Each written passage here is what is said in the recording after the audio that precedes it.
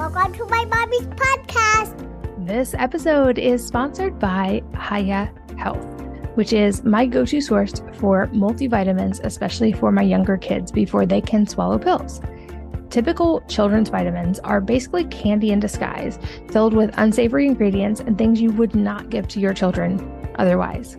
Most brands on store shelves are filled with sugar, unhealthy chemicals, and other gummy junk that growing kids, or frankly anyone, should never eat. And this is why I'm so glad I found Hiya Health.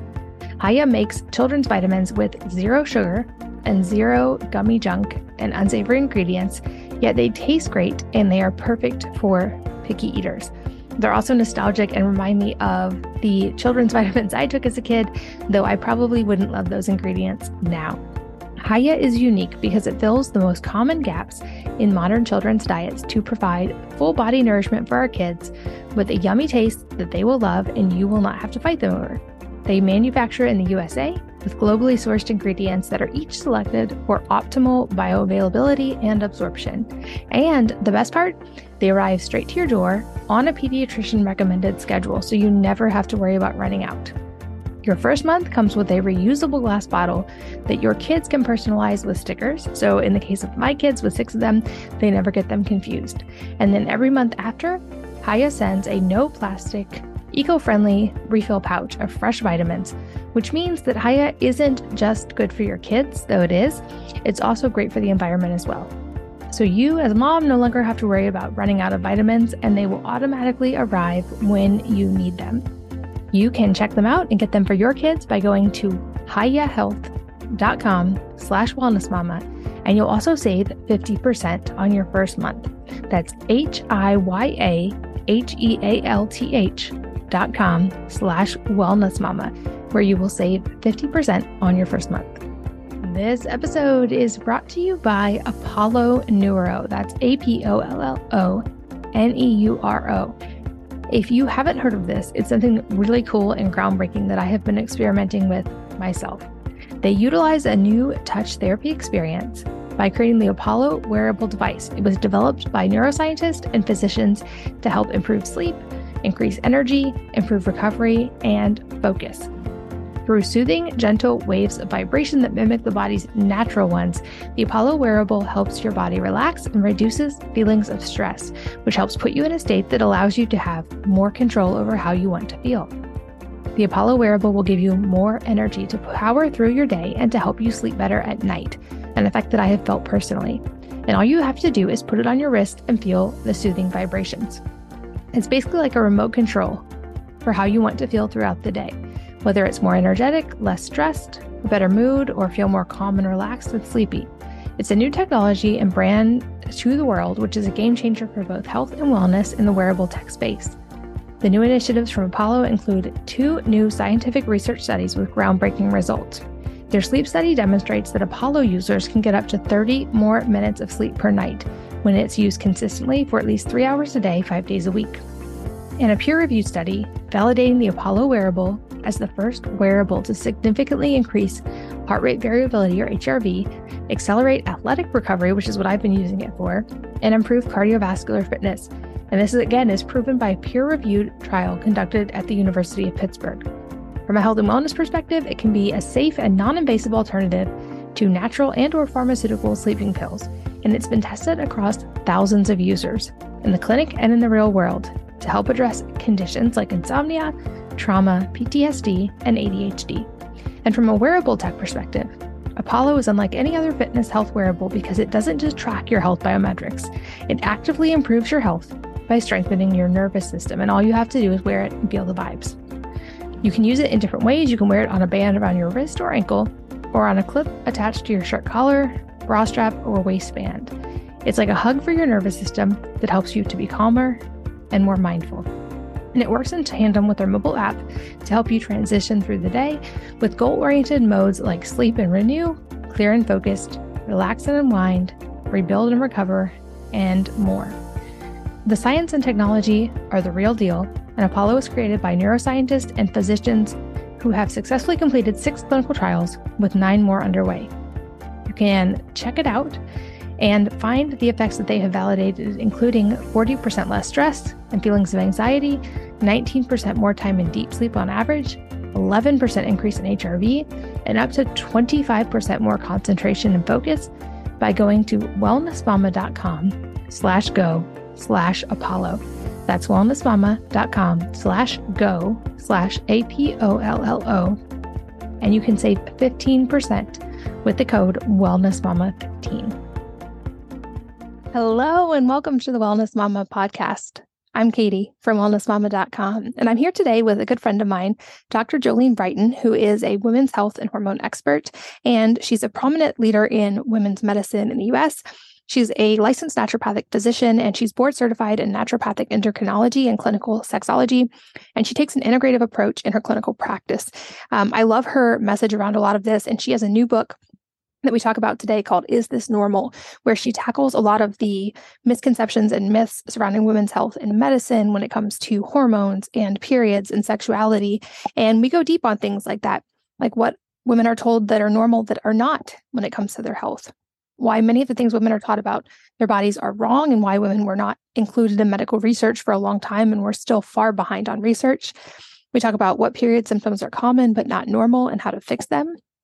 Why things like urinary incontinence don't exist in France because they do postpartum therapy to help with this. We talk about thyroid health and adrenals in relation to hormones, what to know about periods and our cycles. We talk about menstrual pain. We talk about seed cycling and how to use it to help your hormones. And then we talk about vaginal health, microbiome, pH, scent, etc. What's normal, what's not. We talk about libido and how to support it.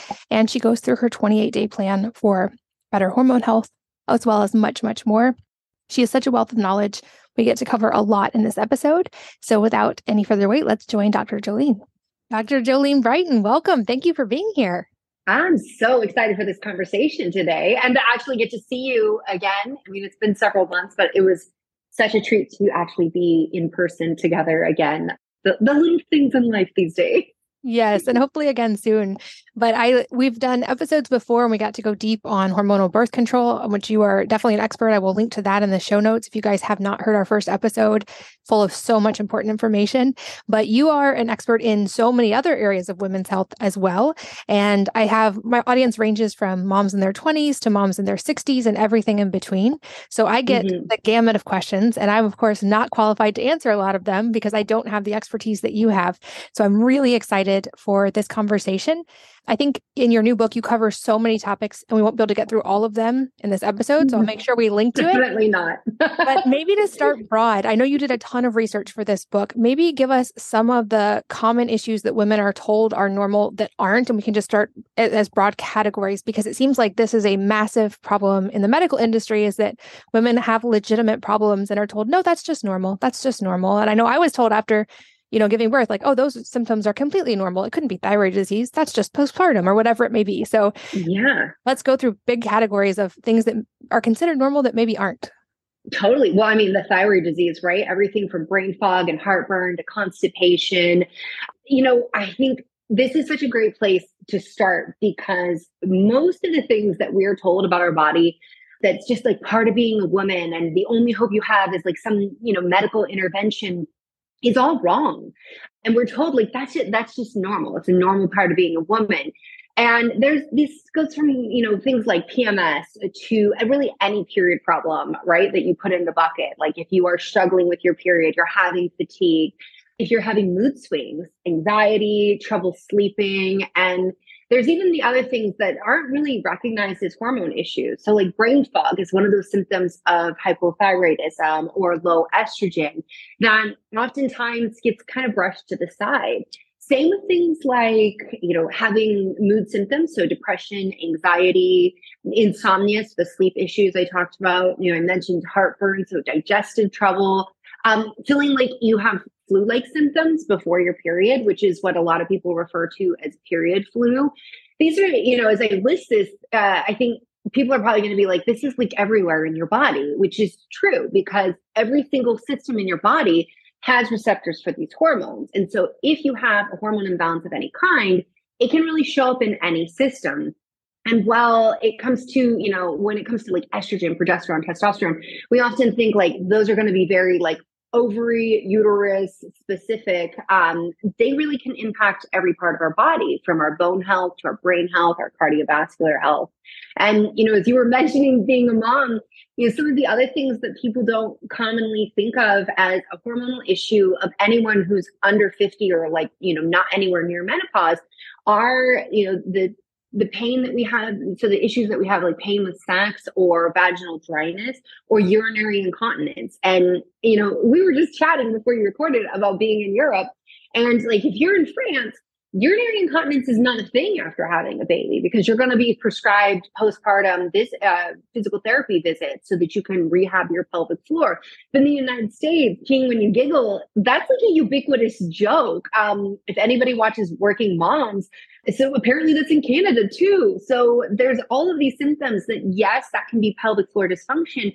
And it can be musculoskeletal, but it also can be related to your hormones. I mean, that's part of the healing postpartum as well, is that our hormones have to come back online after, having a little switch, not a hiatus, a little switch in their agenda of let's nurture, grow a small human to, oh, we got to get back to being this cyclical creature again. I'm glad you brought up that one as something that's considered normal, because you're right. It's the memes abound on peeing when you jump on a trampoline or sneeze or laugh. And I didn't know that about France, that it's not common there because they have a plan for how to actually rehab the body. And I feel like that doesn't get talked about here. So I would guess a lot of women listening maybe are kind of nodding their heads like, oh yeah, that happens to me. What are some of the steps that women can take proactively, and or maybe my youngest is 6, people who have older kids, that we can do to help rehab our pelvic floor and help our hormones in that postpartum phase? Yeah, well, there's no point that is a bad time to go see a pelvic floor physical therapist if you're struggling with pain with sex, if you're just having pain sitting, if you are having urinary incontinence, you're having fecal incontinence. I mean, this is part of why I wrote, Is This Normal? It's because we're told not to talk about these things, just accept them as normal. And then it's always I'm at a party and it's this hush whisper of hey, so I'm just wondering, is this normal? And it happens a lot on social media because people can be anonymous. But I think that unless you really trust someone, you're not having these conversations, which is why not a lot of women are having these conversations with their doctors as well. So seeing a pelvic floor physical therapist, absolutely a must. I think working with them, and then maybe in tandem, I think Pilates reformer or an actual individual who can train you beyond just the PT, because you got a whole body and they're very specific for what they're working in terms of helping rehab you, but you got to keep things going. So you've got to keep working in the long haul. When we're talking about hormones, so postpartum is all about taking care of the adrenals, monitoring the thyroid. The thyroid is stressed. It is definitely taking a hit during pregnancy because it has to make thyroid hormone that's going to take care of baby into the second trimester. It's super, super important for baby's health. And we want to monitor that in postpartum because postpartum thyroiditis can come up. That's how I developed Hashimoto's. And when I was taught about Hashimoto's, there wasn't a lot of emphasis on what can happen postpartum, but some of the research shows that 1 in 12 women can develop postpartum thyroiditis, which is an autoimmune condition affecting the thyroid. So those are 2 glands that we want to keep track of big time. And then, you will hear me say this time and again, that insulin regulation, making sure your blood sugar is balanced. We've known this for a long time, how important it is for hormonal health, but I feel like the research is really exploding in the last decade, that it is everything for your health. So anyone who's a new mom, so I have a soon-to-be 10-year-old and a toddler.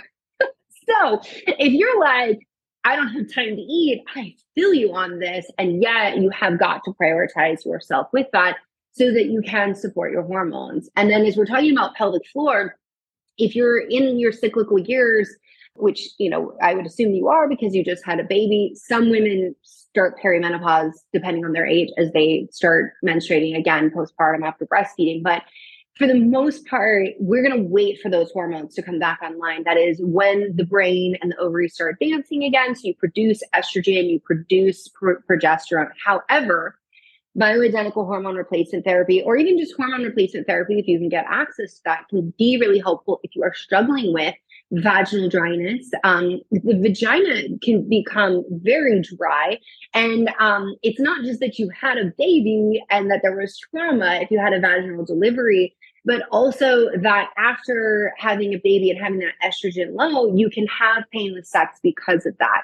And so vaginal estrogen, that can help. So using a hormone replacement therapy, vaginal estrogen, very small dose, that can be helpful.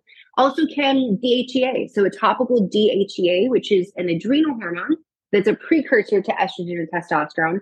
There's research to show that not only can it help with vaginal lubrication, so bye-bye vaginal dryness, but also supporting the musculature of the pelvic floor. And so just because you are in your cyclical years, so to speak, doesn't mean you can't benefit from those therapies if you are having extreme symptoms. Yeah. And I know I just got a chance to read an advanced copy of your book, and you go through some specifics on how to know and how to find a practitioner, how to work with someone, what to ask for. I think those are super, super important. And for me, with my number 6, it was a pretty intense delivery. She came out cross-leg breech. So I had some like pelvic floor pain. What was she thinking? She has always marched to the beat of her own drummer for sure. But seeing a pelvic floor therapist helped so much, because I always thought, oh, just do Kegels. Turns out she told me like too many Kegels can actually make the problem worse depending on what's going on. Mm-hmm. And I did a lot of like deep core and pelvic floor stuff, and I don't experience any of that like problems jumping on the trampoline, but I had to be proactive about it. So I definitely like echo your recommendation on that. And also I agree, like it's amazing how even for adult women, some of these topics feel so taboo when these are completely normal things about our bodies. So for all the moms listening, this is something I was aware of and have tried to with my daughters, sort of normalize the conversations about our bodies and what the parts are called and how they work, so they don't ever hopefully have fear about asking legitimate health questions about their own bodies. Mm-hmm. And they hopefully come from an understanding of their bodies being good and working properly. And that if something's not, that's a great time to ask for help. I want to just applaud you. I know you have another question, but wherever you're at, if you're in your car right now, you can do a one-handed clap. Just applaud her for that, because so I get a question a lot. Like I talk about, the premise of, is this normal? And people say, great, I'm going to give that to my teenage daughter. And I'm like, please read it first, because it's explicit at times, that I'm like, it's not. I had a friend that was like, oh, my 10-year-old could benefit from that. And I'm like, no, ma'am, not yet. But really, I wrote it for the adult woman. It is like sex ed that you should have gotten for the adult woman. And how I really hope moms use it is they read the book, they own that knowledge, and they become expert in their own home so that they can share this information with their daughters. I think, I have 2 boys. I don't hide tampons from them. It was very funny at Thanksgiving. There was these girls like shut the door. They don't want my son there. They were like, we're going to talk about periods. He's like, I know all about periods. Like, let me explain. Like, that is awesome. And he's like, periods are awesome, like very period positive. Why this is important, I think a lot of people, the way we treat sex and we treat reproductive health and we just treat bodies in general is like, we're giving a message very early on that it's a source of shame. Okay. So like teaching that like your body is good, like your body is awesome. That is amazing. That is so necessary, especially when you consider that one of the biggest blockers when it comes to sexual desire for women is actually how we perceive our body. So that one, kudos, that is going to serve them over a lifetime.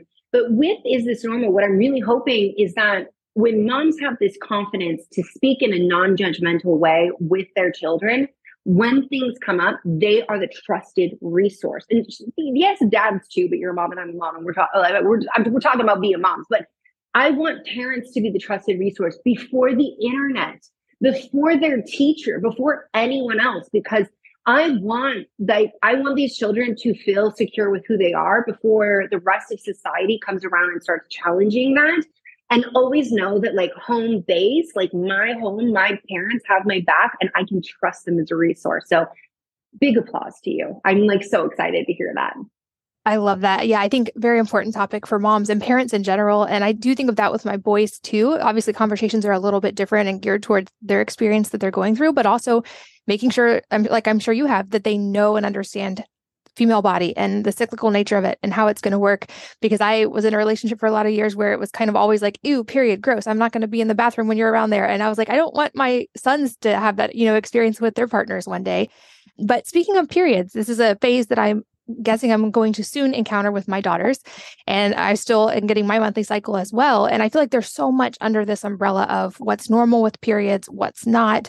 And like you said, they're just not talked about much. So maybe give us some of the big things of like, these would be warning signs to watch out for. And then how can we support in a foundational, healthy way, a healthy cycle. And like, I know it's a great insight. I view it as a great insight into my health every month to be able to follow my cycle and see what's going on. But what do we need to know about normal periods, not normal periods, and how to support them? Mm-hmm. Okay, so firstly, for all the moms, like you're like, okay, I imagine this is something coming up in the future with my daughters. What we know based on the research is that once breast buds begin, we're about at the 2-year countdown. Like we're going to expect a period within the next 2 years. So if anybody's like, when is this going to come? And I say this because I have friends that are like, well, I think my daughter's going to be a late bloomer, so I'll just like worry about talking to her about stuff later. And I'm like, okay, like I'm not like, I don't want to be that person to say like, you should probably say something sooner, but like understand that like things are going to happen much quicker than I think we're even ready for. Like my son is turning 10 and I'm like, I already see the preteen. I already see little testosterone burst coming through. And I'm like, I'm not ready. I'm not ready for it, but it doesn't matter. It's coming anyways. So when it comes to periods, I want to separate this because, and I do this in the book where there's a whole chapter about periods. And then there's a chapter about hormones and the menstrual cycle, because the menstrual cycle is it includes the period. But so often, like if we're having headaches around ovulation, it's more of the PMS stuff though, that PMS is like, oh, we have these period issues. And then we have to kind of, dissect it out. And then we're like, oh, no, that's pre-period issues. That's the PMS phase. So when it comes to the period itself, that's day 1 of your cycle. And that's when you start to bleed. So you might see a little bit of spotting. We don't really count that as day 1. It's once the flow starts. And that then is what gets called your period phase. It's part of the follicular phase, but I mean, your uterus is doing something separate. The follicular phase, the ovaries have one agenda, and that's to get you to ovulation. And I break this all down in the book because I feel like we also, I mean, I see on social media gynecologists that are like, there's only 2 phases, the follicular and the luteal phase. And I'm like, well, what about ovulation? Like, are we just not going to talk about that? Like, I mean, for that individual that I saw, their recommendation for everything is put everyone on the pill. So I was like, there is no ovulation in their world. Like, I get it. So with the period, we can see issues like heavy bleeding. So you're changing a tampon every hour, or you're having to double up with like a tampon and a pad. You're waking up at night and you've got heavy periods that are causing you to either bleed through and then, there goes your favorite sheets, or you are having to get up to change a pad. Those are signs that your period is too heavy. And clots, while they're normal to a point, we shouldn't just accept them as normal. It is something that if you have clots and they're small, that's fine. But if they're large, just because, everybody's like, well, clots can happen. If they're larger than a quarter, your periods are too heavy. So heavy periods, that's one thing that I think medicine does a pretty good job in not just acting like it's normal, although there are lots of stories out there. Like you'll see the videos on social media of women talking about almost hemorrhaging in their doctor's office, and their doctor's still like, your period can't be that heavy. So this is where I walk through like how to quantify your period, because these are the things that get a doctor to listen and take you seriously. And then there's period cramps. I feel like this is one that we're all just told like, oh, that's normal. I mean, oh man. Okay. So back when TikTok, like, I don't know, what is this, like 2020? I put this video on TikTok and I was so sad because it was about how period pain should not keep you from going to school, from going to work. It shouldn't make you vomit. It shouldn't make you cry. And how many young women were like, no, everyone's threshold for pain is different. And it is normal. Of course it hurts. And I'm like, okay, in the comment, like, where'd you get your information from? But help me understand. And they're like, my teacher told me, my doctor told me. And I'm like, they're all liars. I'm like, what is this? That like, this is such a pervasive myth. And I've heard this from patients as well, who are like, yeah, I ask them what their period's like. And they're like, well, I can't leave the house. Like I need to like really schedule things differently. And I'm like, wait, what? And that's what they've been living their whole life. Like, if you think about how long you were menstruating in your lifetime, like approximately 39 years of menstruation, and every month you are being hijacked by your period, like that's bullshit. Like we should not accept that. That shouldn't be acceptable. So period pain is usually due to prostaglandins, and prostaglandins are actually a really easy fix in terms of eating more omega-3 fatty acids, maybe supplementing with an omega supplement, like 1,000 to 2,000 milligrams, increasing magnesium in your diet, which can be a little tricky. Like if you're dealing with teenagers, I'm like, just give them a magnesium supplement, like just give them like 300 milligrams of magnesium if they have painful cramps, because, and magnesium glycinate people, that's where the PMS and the cramp research is at. If it's citrate, you're just going to cause period poops to get worse, or you're just going to poop altogether. Not a good thing. So those are like really easy switches to make. But in some cases, we've got endometriosis, we've got, fibroids, we've got other things going on. And so people are aware, I mean, it's about like 70% of us are going to develop a fibroid after age 50. Like it's very common to have fibroids. So if you're menstruating in your later years and your periods are becoming heavier and heavier and there's big clots, it can be an imbalance of estrogen and progesterone, but that doesn't mean it can't also be a fibroid. So that's like two of the biggest like period problems we see. There's certainly a lot more that I cover in my book, but I think that most of your audience is going to be like, those are some of the biggest issues I face. And you also talk in the book about seed cycling. Can you explain what that is and how it can be a tool? Mm-hmm. I do love seed cycling. It's a very easy food is medicine kind of intervention. So with seed cycling, you're going to take fresh ground flax seeds, about 1 to 2 tablespoons, and then fresh ground pumpkin seeds, or you can really just chew them up super well. And you're going to eat those during your follicular phase. So days 1 through 14-ish of your cycle. Let me just be clear.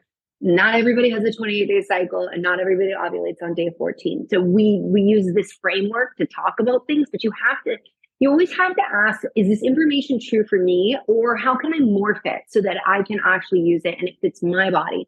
Instead of the message we often receive, which is like, you should always be fitting into like whatever the norm is, whatever, anyone else says.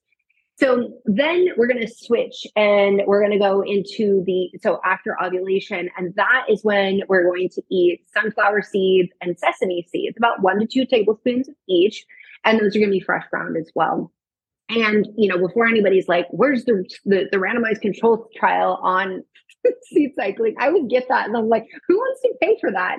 Like seeds are so cheap. They're so economical. This is so simple to do. And like, who wants to pay for this study? There's really like no return for them on doing that. But we do have studies on the benefits of flax seeds, of sesame seeds, and the lignans that are in these things with supporting conditions like PCOS, with menopause, with estrogen metabolism. We do have studies on the benefits of consuming pumpkin seeds, especially for the zinc that's in them, that's going to support your testosterone, but also all of these omega fatty acids that are in these seeds, they're going to support ovarian health, those prostaglandins again. And then there's fiber, and fiber is so good at supporting your gut health. So it's going to feed the little critters that are in there.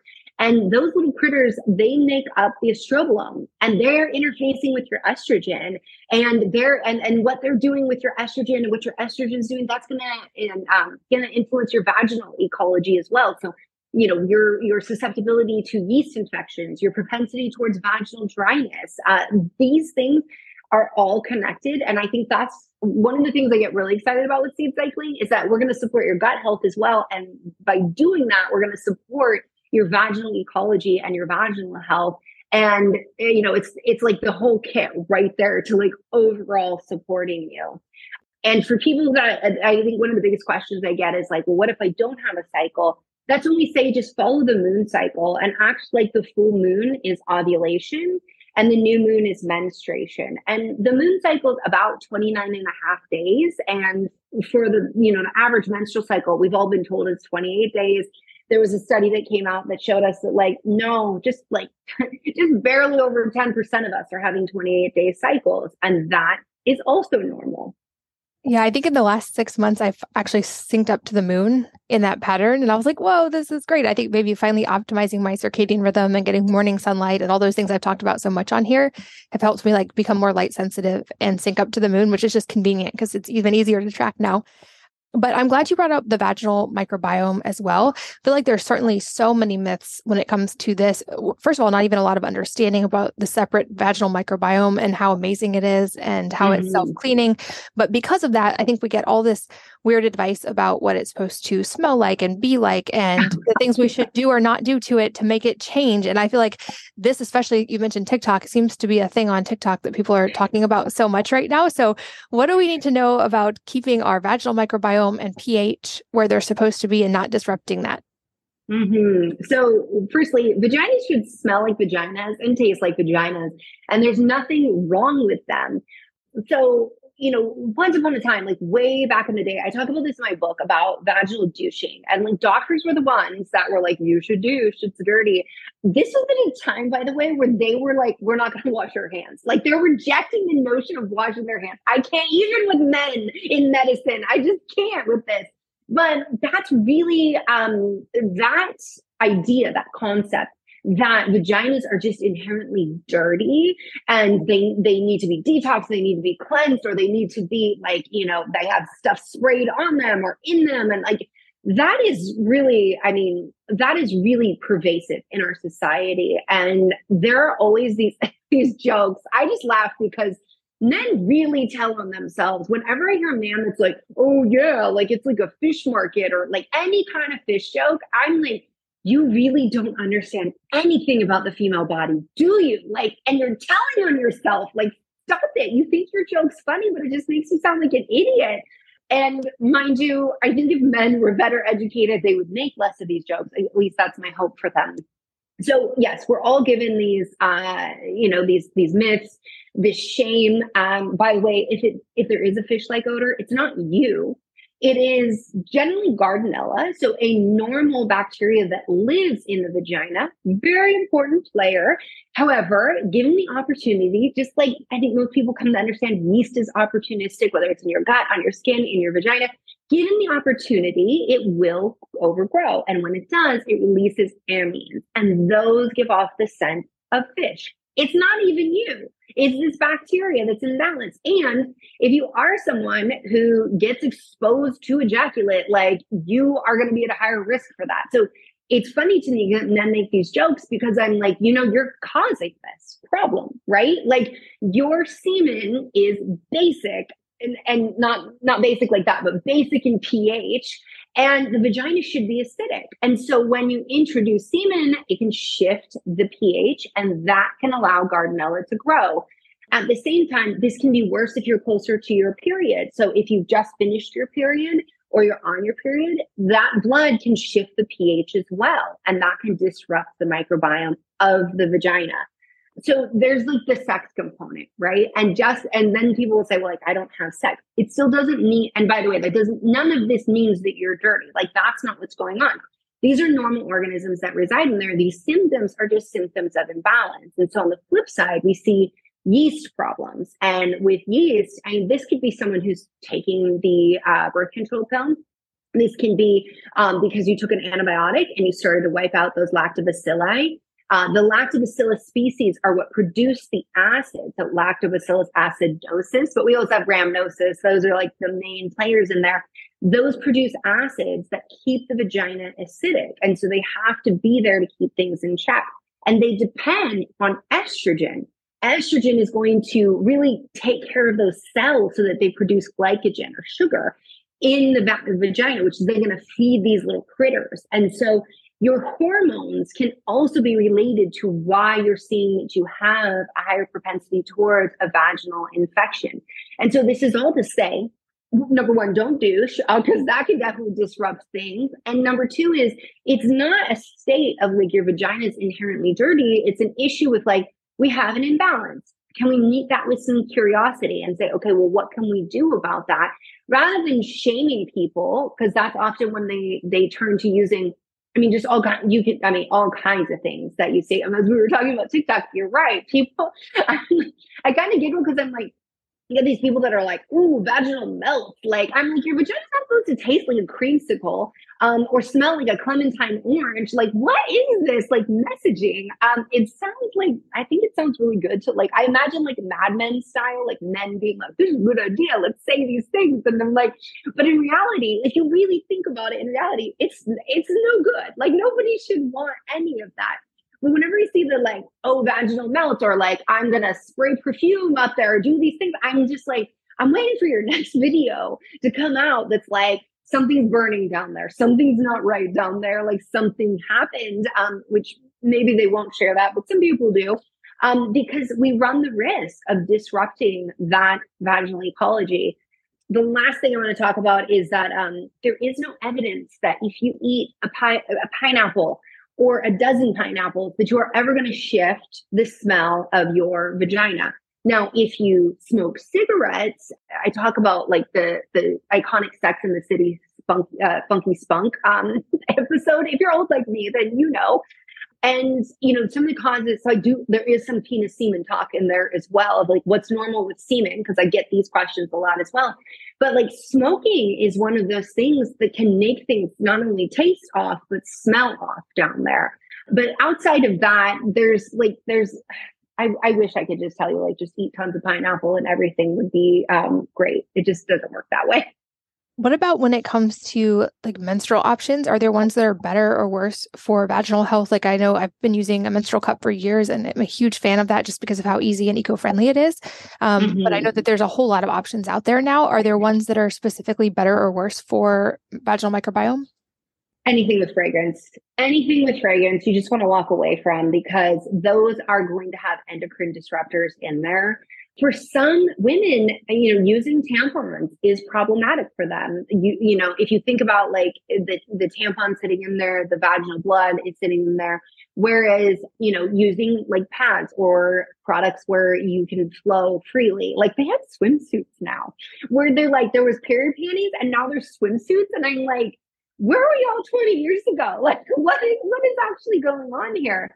I love the option of a menstrual cup. There's also discs that you can use if you do want to have sex on your period. Your hormones shift sometimes to where that seems most desirable, but you're like, I don't want to deal with blood or anything.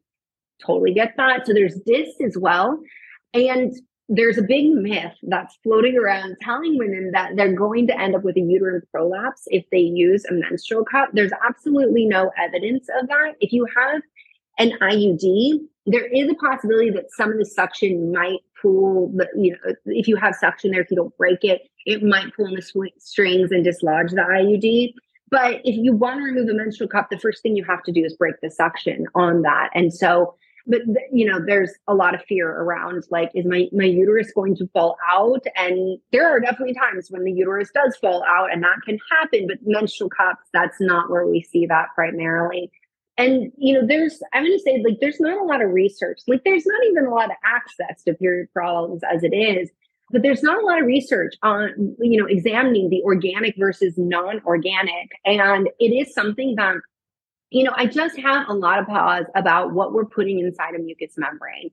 And the fact that the way the whole industry is regulated is not very good.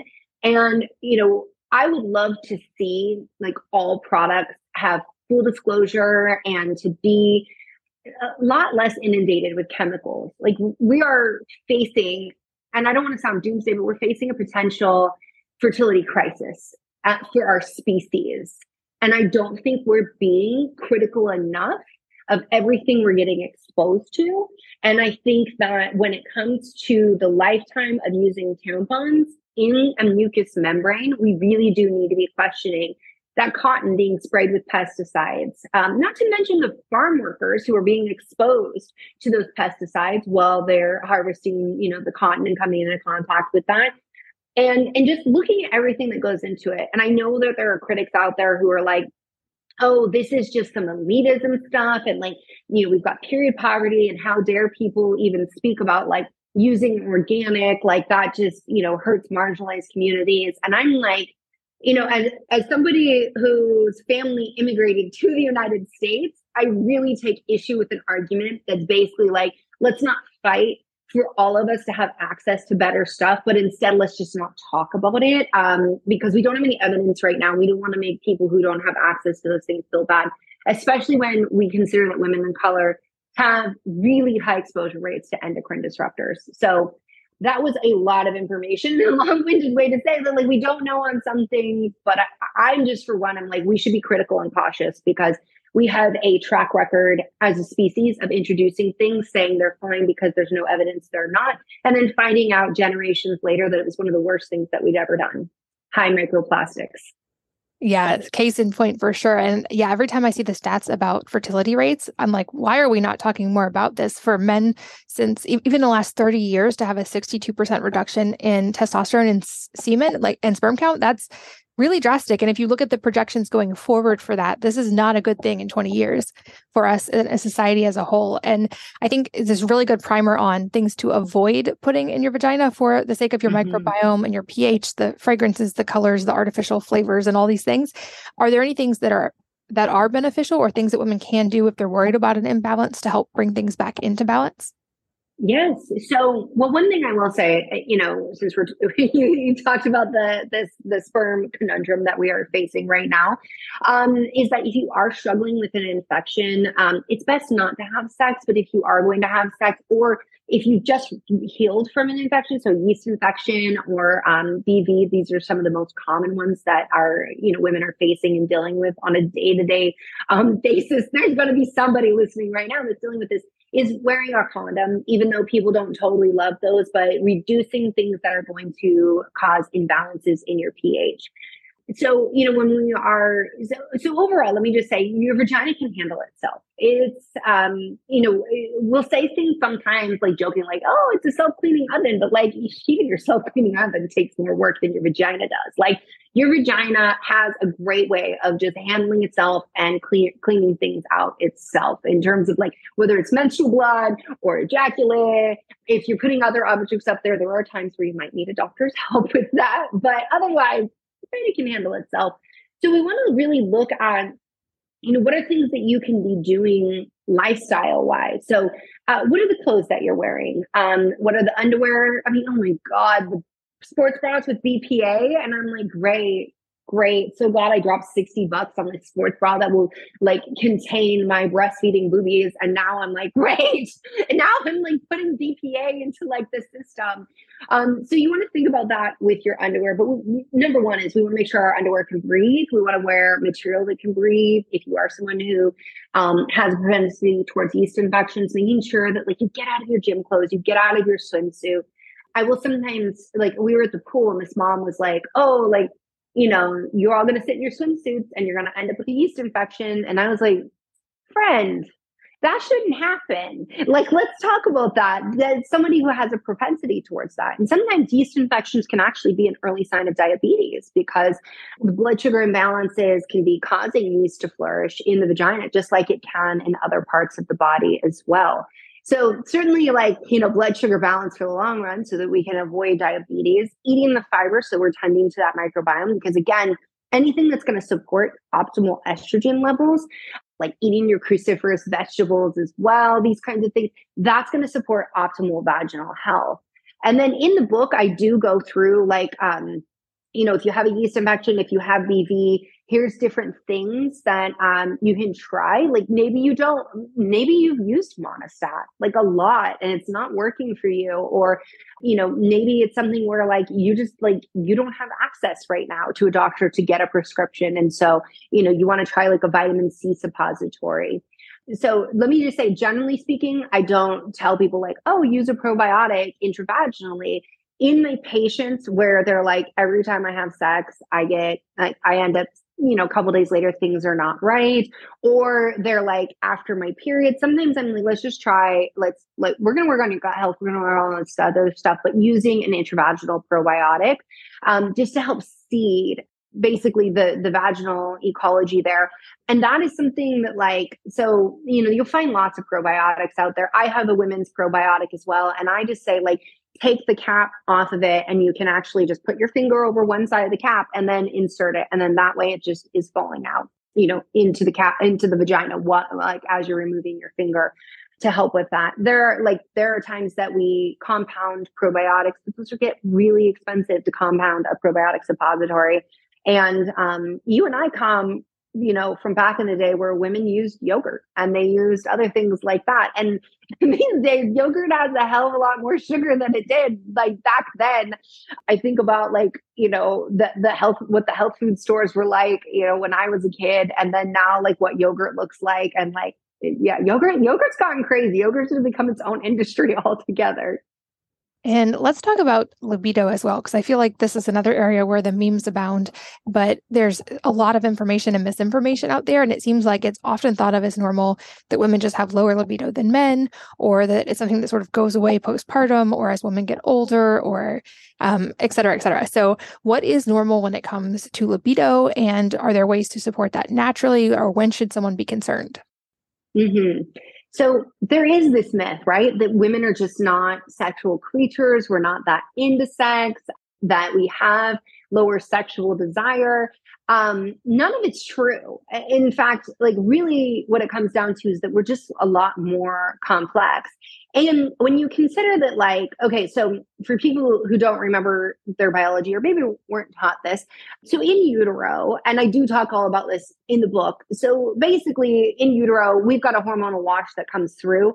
And while you were on your way to like labia and clitoris and vagina, that wash of testosterone activates genes that are linked on the Y chromosome. And then they go, oh, wait, let's detour. We're going to go penis, scrotum. Like that's, so we've got the same tissues, right?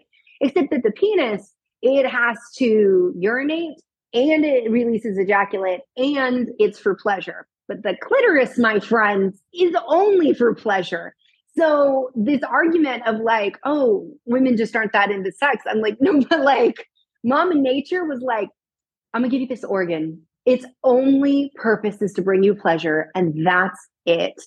And I feel like we kind of need it because like we are complex and there's lots of things that can impede our sexual desire. So I talk about in the book, I have a whole chapter on this topic of sexual desire and understanding responsive versus spontaneous desire. So spontaneous desire is what men are told they're supposed to have.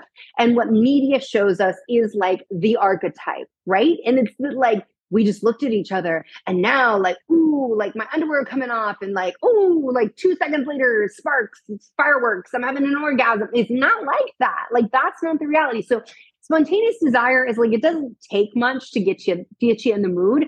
And little things can get you in the mood and you just don't have as sensitive of breaks. So I talk about, this really complex science model in the book. I did not discover this, but I talk about it in terms of the brakes and the gas pedal.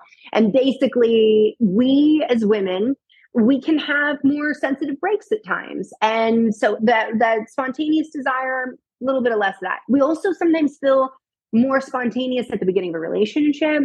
We feel more spontaneous like around ovulation. And then other times it might feel more of that responsive desire, or that might be your baseline archetype. And responsive desire is that like, you got to get things going in order to like really get those signals. And you've got to look at like, and I have these exercises in the book about what puts the brakes on for you. Because the reality is that everything we're marketed to and we're told is like, oh yeah, just put on like the Marvin Gaye and like light the scented candle. Also bad for your hormones. Don't do that. But like, they're like, oh, here's all these things. And that's going to get her in the mood. Just wait, everybody, and like for Valentine's Day commercials and watch those because that's what men are being told. And the reality is what women actually need is to have more of the brakes released. Like you ever try to drive a car with the e-brake on and your foot on the gas and on the brake at the same time? Like it's not going to go anywhere. And so those brakes can look like things like, and I'm talking about like heterosexual relationships because this is where the orgasm gap exists. Primarily, it's also what I dwell in. And, it looks like leaving your clothes on the floor, not helping with task sharing in the house. So that like, even if you like, I get arguments from men who are like, oh, well, you're discounting, like I have to go to work and I have to do all this stuff. And I'm like, really, all you have to do is actually get your underwear in a hamper and she's going to be more into you and you can't manage that. Like, what is actually wrong with you? Like, how is this logic? Like, So with that, we've got to start looking at disengaging those brakes. And that's, there's a relationship component, but that's not all. Two of the biggest things that really can impede our desire, our ability to get aroused, stay aroused, is one, fear of pregnancy, because we are taught to be afraid of that at all times, because we're not actually taught the truth about our bodies and how everything works. And then the other part is our body image. And we are told before we ever get even near puberty that there is a way you should look and a way you should be, which, by the way, like, let me just say, okay, so like I'm in my 40s, like watching the Kate Moss was the body to be like when I was a teen. And then it was like Kardashian, Beyonce, like be full, be thick, like they want a thick woman. And now we're swinging back to Kate Moss. And I'm like, no to all of this. This is awful. But I'm just like looking back at this of like, wow, this, like, no wonder we struggle with sexual desire, because there's a phenomenon known as spectatoring, where you're like worrying, like while you're having sex, you're like, oh, how does my cellulite look? Like, oh, can they see my stretch marks right now? Spoiler, if somebody is like in the moment with you and they're getting down, they have a flood of hormones in their brain. They don't care about any of that.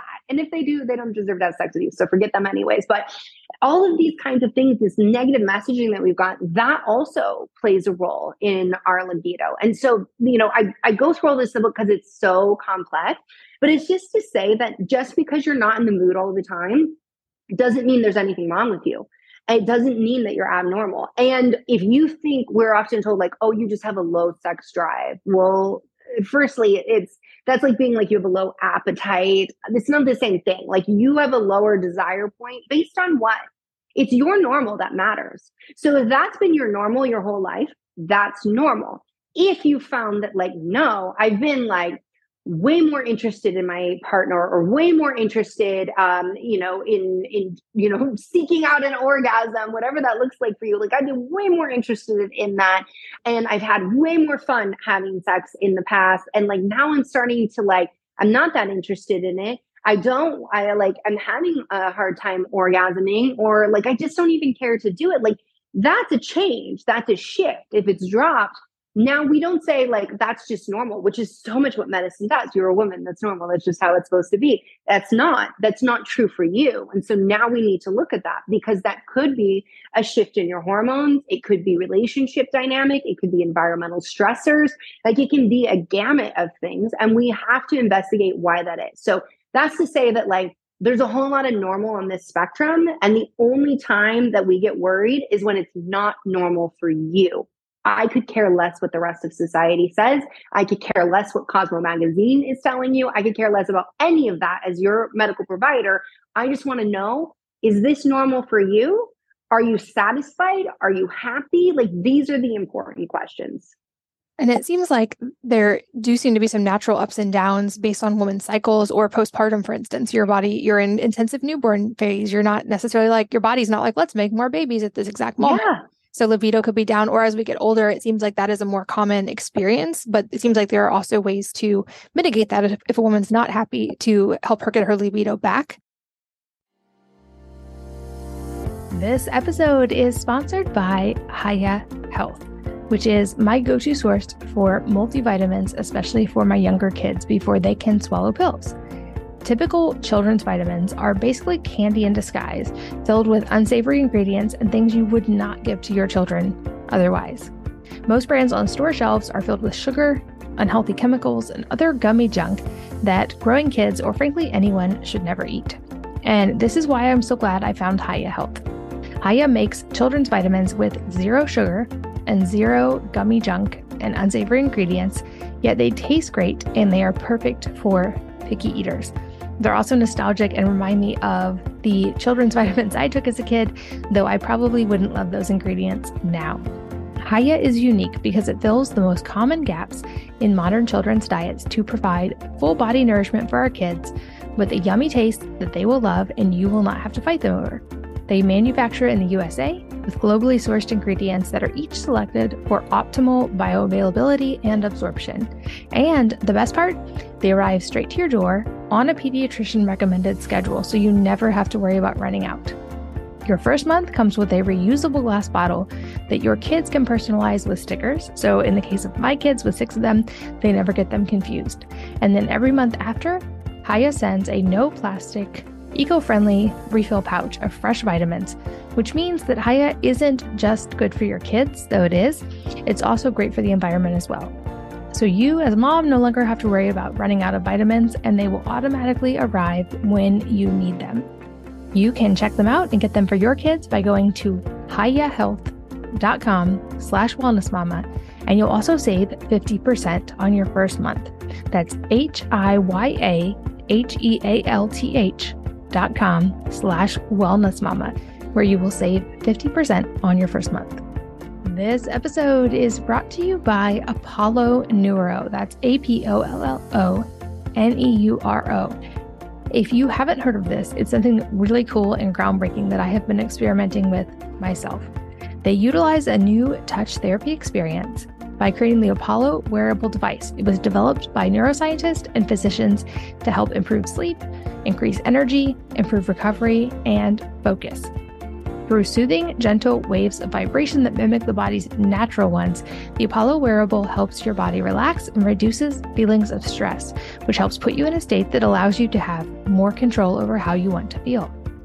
The Apollo wearable will give you more energy to power through your day and to help you sleep better at night, an effect that I have felt personally. And all you have to do is put it on your wrist and feel the soothing vibrations. It's basically like a remote control for how you want to feel throughout the day. Whether it's more energetic, less stressed, a better mood, or feel more calm and relaxed and sleepy. It's a new technology and brand to the world, which is a game changer for both health and wellness in the wearable tech space. The new initiatives from Apollo include 2 new scientific research studies with groundbreaking results.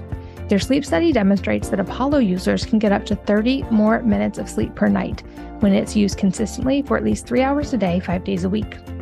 And a peer-reviewed study validating the Apollo wearable as the first wearable to significantly increase heart rate variability, or HRV, accelerate athletic recovery, which is what I've been using it for, and improve cardiovascular fitness. And this is proven by a peer-reviewed trial conducted at the University of Pittsburgh. From a health and wellness perspective, it can be a safe and non-invasive alternative to natural and/or pharmaceutical sleeping pills, and it's been tested across thousands of users in the clinic and in the real world to help address conditions like insomnia, trauma, PTSD, and ADHD. And from a wearable tech perspective, Apollo is unlike any other fitness health wearable because it doesn't just track your health biometrics. It actively improves your health by strengthening your nervous system, and all you have to do is wear it and feel the vibes. You can use it in different ways. You can wear it on a band around your wrist or ankle, or on a clip attached to your shirt collar, bra strap, or waistband. It's like a hug for your nervous system that helps you to be calmer and more mindful.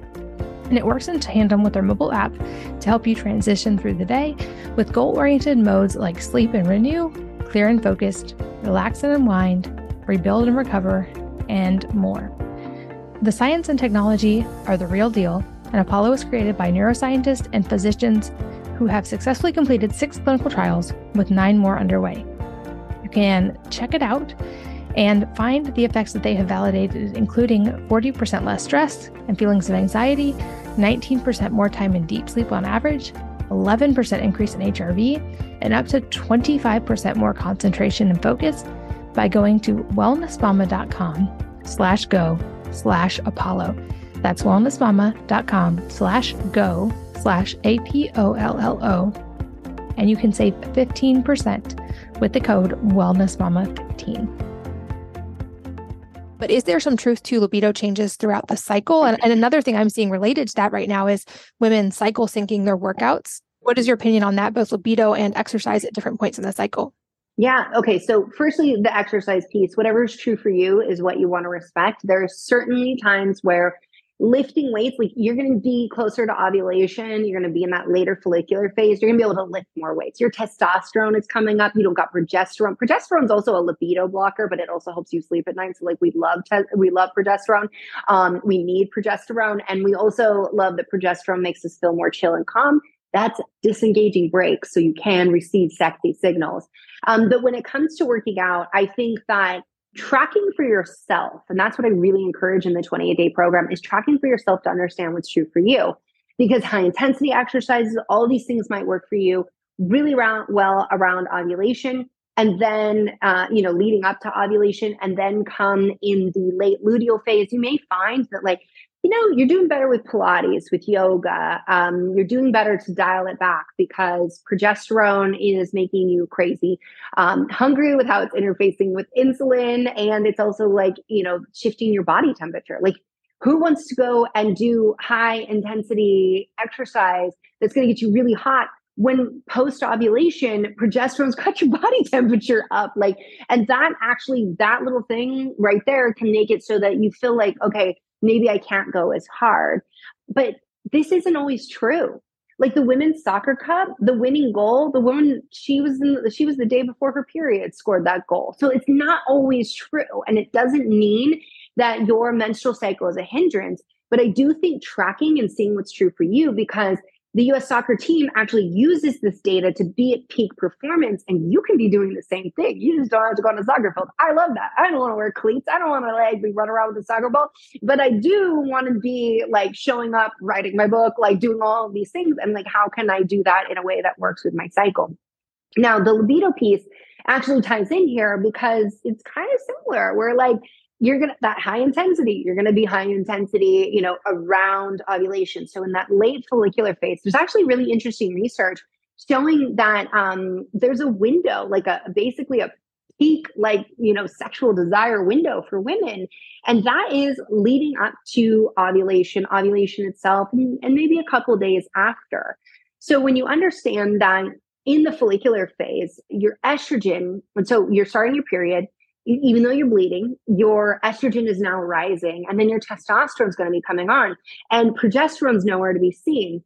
And because of that, that is why some women like period sex. Also, there's no threat of pregnancy when you're on day 1, 2, 3 of your period and having heavy bleeding. There's no endometrium there. Don't worry about that. We're gonna be good.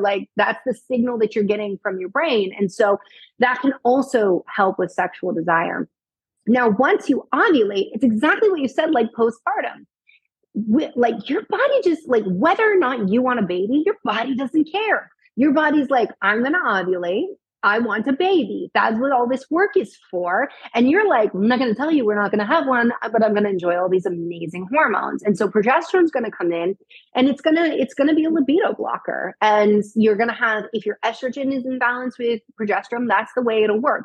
Does that mean that you're not going to be interested in sex at all, or you're not going to have good orgasms or anything? No, it just means that you might need more foreplay if vaginal intercourse is your goal. You might need more stimulation to the clitoris. So this might be something where you have to change positions. You might have to bring in toys. You might just need more because there's a little more of a threshold to get over. Or it might be, and I go through this in the program, these different exercises you can do can also be an opportunity just to not engage in intercourse and explore everything else. That was awesome. That was so much information in one answer. And I know there's so much more even in the book than you are able to throw into that answer. So I definitely will make sure that's linked. But I also want to make sure we get to talk a little bit about your 28-day plan, because I think no matter where a woman's coming from, and if maybe she's struggling with any of these things we've talked about, this is such a cohesive solution. So can you explain what your 28-day plan is? Mm-hmm. So the 28-day plan is based on the framework of a 28-day cycle. So again, yes, I know we don't all have a 28-day cycle. I said that, and yet I give you the nuance of how to follow this plan based on your cycle. But I use that framework because it's a good way to educate and to teach and to bring you into awareness with your body. So, of course, having a background in nutrition, we have to make nutrition a pillar in this program. And unfortunately, the book is so big that we could not fit any recipes or meal plans or anything, but I am giving away a full 28-day meal plan, all the recipes, everything you need. That's at darkbrighten.com/isthisnormal. And you can grab that. And it is a way of eating that is going to support where you're at in your cycle, but it's also going to support your hormones. And we joke on my team that it's a literal sex diet because it is all the things you need to eat to be supporting your hormones, your libido, your mood, and everything down there as well that we've talked about in this interview. But the program goes so much more beyond food. So you're going to be tracking throughout your cycle different aspects. So things that we've talked about, whether it's period problems or PMS issues, and there's actually a whole section of a cycle symptom relief chart that's like, if you're dealing with headaches, here's everything you can do: diet, lifestyle. And the whole program is really diet, lifestyle, and supplements, and like what you can bring in all together with that. And then as you go through each phase of your cycle, I'm taking you through like, okay, yes, we've got the symptoms. Yes, we need to focus on the hormones, but also like, what is going on in your love life? Like, and what kind of exercises and practices can you have so that you can really understand more what's true for you, what's your normal when it comes to your sexual health and well-being. And for anybody who's listening, there's actually a whole part in the book where I'm like, listen, if this is not for you right now, if you're like, I just want my hormones fixed, like, and if your hormones are seriously off, then like, I get that.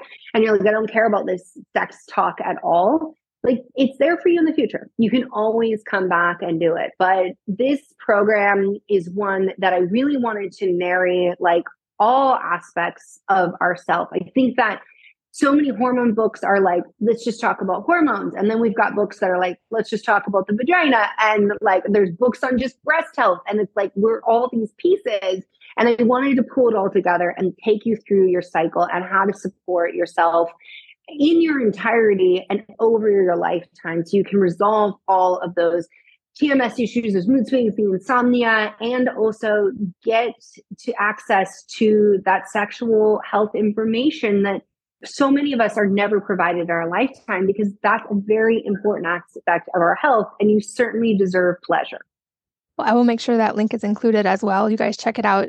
Jolene, you have so much information on your site as well beyond what we've covered here. And I love following you on Instagram too, because you're always answering questions and engaging. And it's a great place, like you said in the beginning, to anonymously ask questions, even if you're nervous about something. You're just such an incredible resource for this. And I'm so grateful for your time. A couple last really quick wrap-up questions. The first being, if there is a book or number of books that have had a profound impact on your life, and if so, what they are and why. Wow. So I would say, one book is Traction, which is not a health book whatsoever, but it's actually like how to set up your company and how to like run a company in a way, it's about like, they're like looking at profitability, but I really wanted to look at like, how can I streamline and run a company so that I have energy to pursue my passions, like writing a book, being with my children, and, one of which has gone through pandas. I'm a homeschooling mom. And so I would say like that is a book that has profoundly affected my life, because it's allowed me to continue my mission of serving women and really changing women's medicine for the better by putting this information in their hands, while also showing up as the mom that I really want to be and the mom that my kids need me to be. I love it. I'll link to that as well. And lastly, any parting advice for the listeners today that could be related to something we've talked about, or entirely unrelated life advice? Well, or completely like, let me just throw out some random thing. I would say, you are the only one that lives in your body. So you are the only one that knows what's normal for you. And I think what you need to recognize about all of women's medicine is we are severely lacking research. So when your doctor says to you, no, that can't be true, or that's just normal, or just no, they're basing it on the current deficit of research that we just don't have. And so really, I want to encourage everybody to trust their body, trust their instinct, not just in medicine, but in everything in life. I think far too often, and I will say this is what I learned from my patients who are in their 40s. So I was a doctor way back in the day. I'm still in my 20s, and I am hearing from patients who are, telling me like, I wish I would have followed my passions. I wish I would have stopped listening to other people's, ideas or opinions about my body, about my life choices. And I really, in that moment, was like, I want to embrace the audacity of a 40-plus-year-old woman to just live her life full out in the way that serves her best. And I will tell you, it's been a journey, but that's what I challenge a lot of the people in my life and people in my practice is like, have the audacity to have boundaries, to live your best life, to go after your goals and to say no. Like, have the audacity, because there are certainly people out there having the audacity to do things that when you look at, you're like, that's ludicrous. They would even do that, but they did it. So why not you? I love it. I think that's a perfect place to wrap up. And I know we could do many, many more episodes, and I hope we will in the future. But for today, thank you so much for graciously sharing your time and your knowledge and for everything that you taught today. Always a joy to talk to you. Thank you for being here. Yes, thanks so much for having me. It is always wonderful to speak with you and your audience. You have some of the best people on the planet who join you on this podcast. So it's an honor to be here. Well, I definitely agree. Thanks to all of you for listening, for sharing your most valuable resources, your time, your energy, and your attention with us both today. We're so grateful that you did, and I hope that you will join me again on the next episode of the Wellness Mama podcast.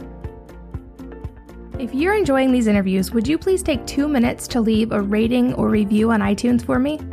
Doing this helps more people to find the podcast, which means even more moms and families can benefit from the information. I really appreciate your time, and thanks as always for listening.